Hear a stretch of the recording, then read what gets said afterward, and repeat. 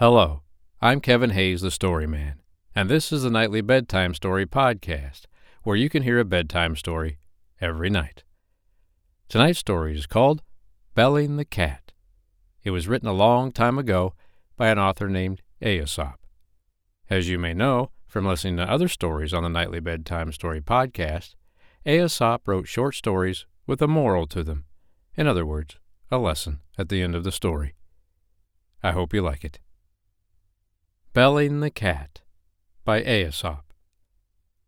The mice once called a meeting to decide on a plan to free themselves from their enemy, the cat.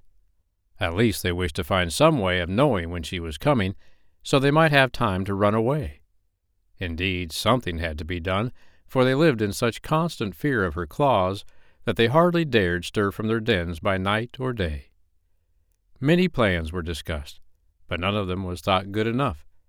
At last, a very young mouse got up and said, "I have a plan that seems very simple, but I know it will be successful. All we have to do is to hang a bell about the cat's neck. When we hear the bell ringing, we will know immediately that our enemy is coming." All the mice were much surprised that they had not thought of such a plan before. But in the midst of the rejoicing over their good fortune, an old mouse arose and said, "I will say that the plan of the young mouse is very good, but let me ask one question. Who will bell the cat?" The moral of the story?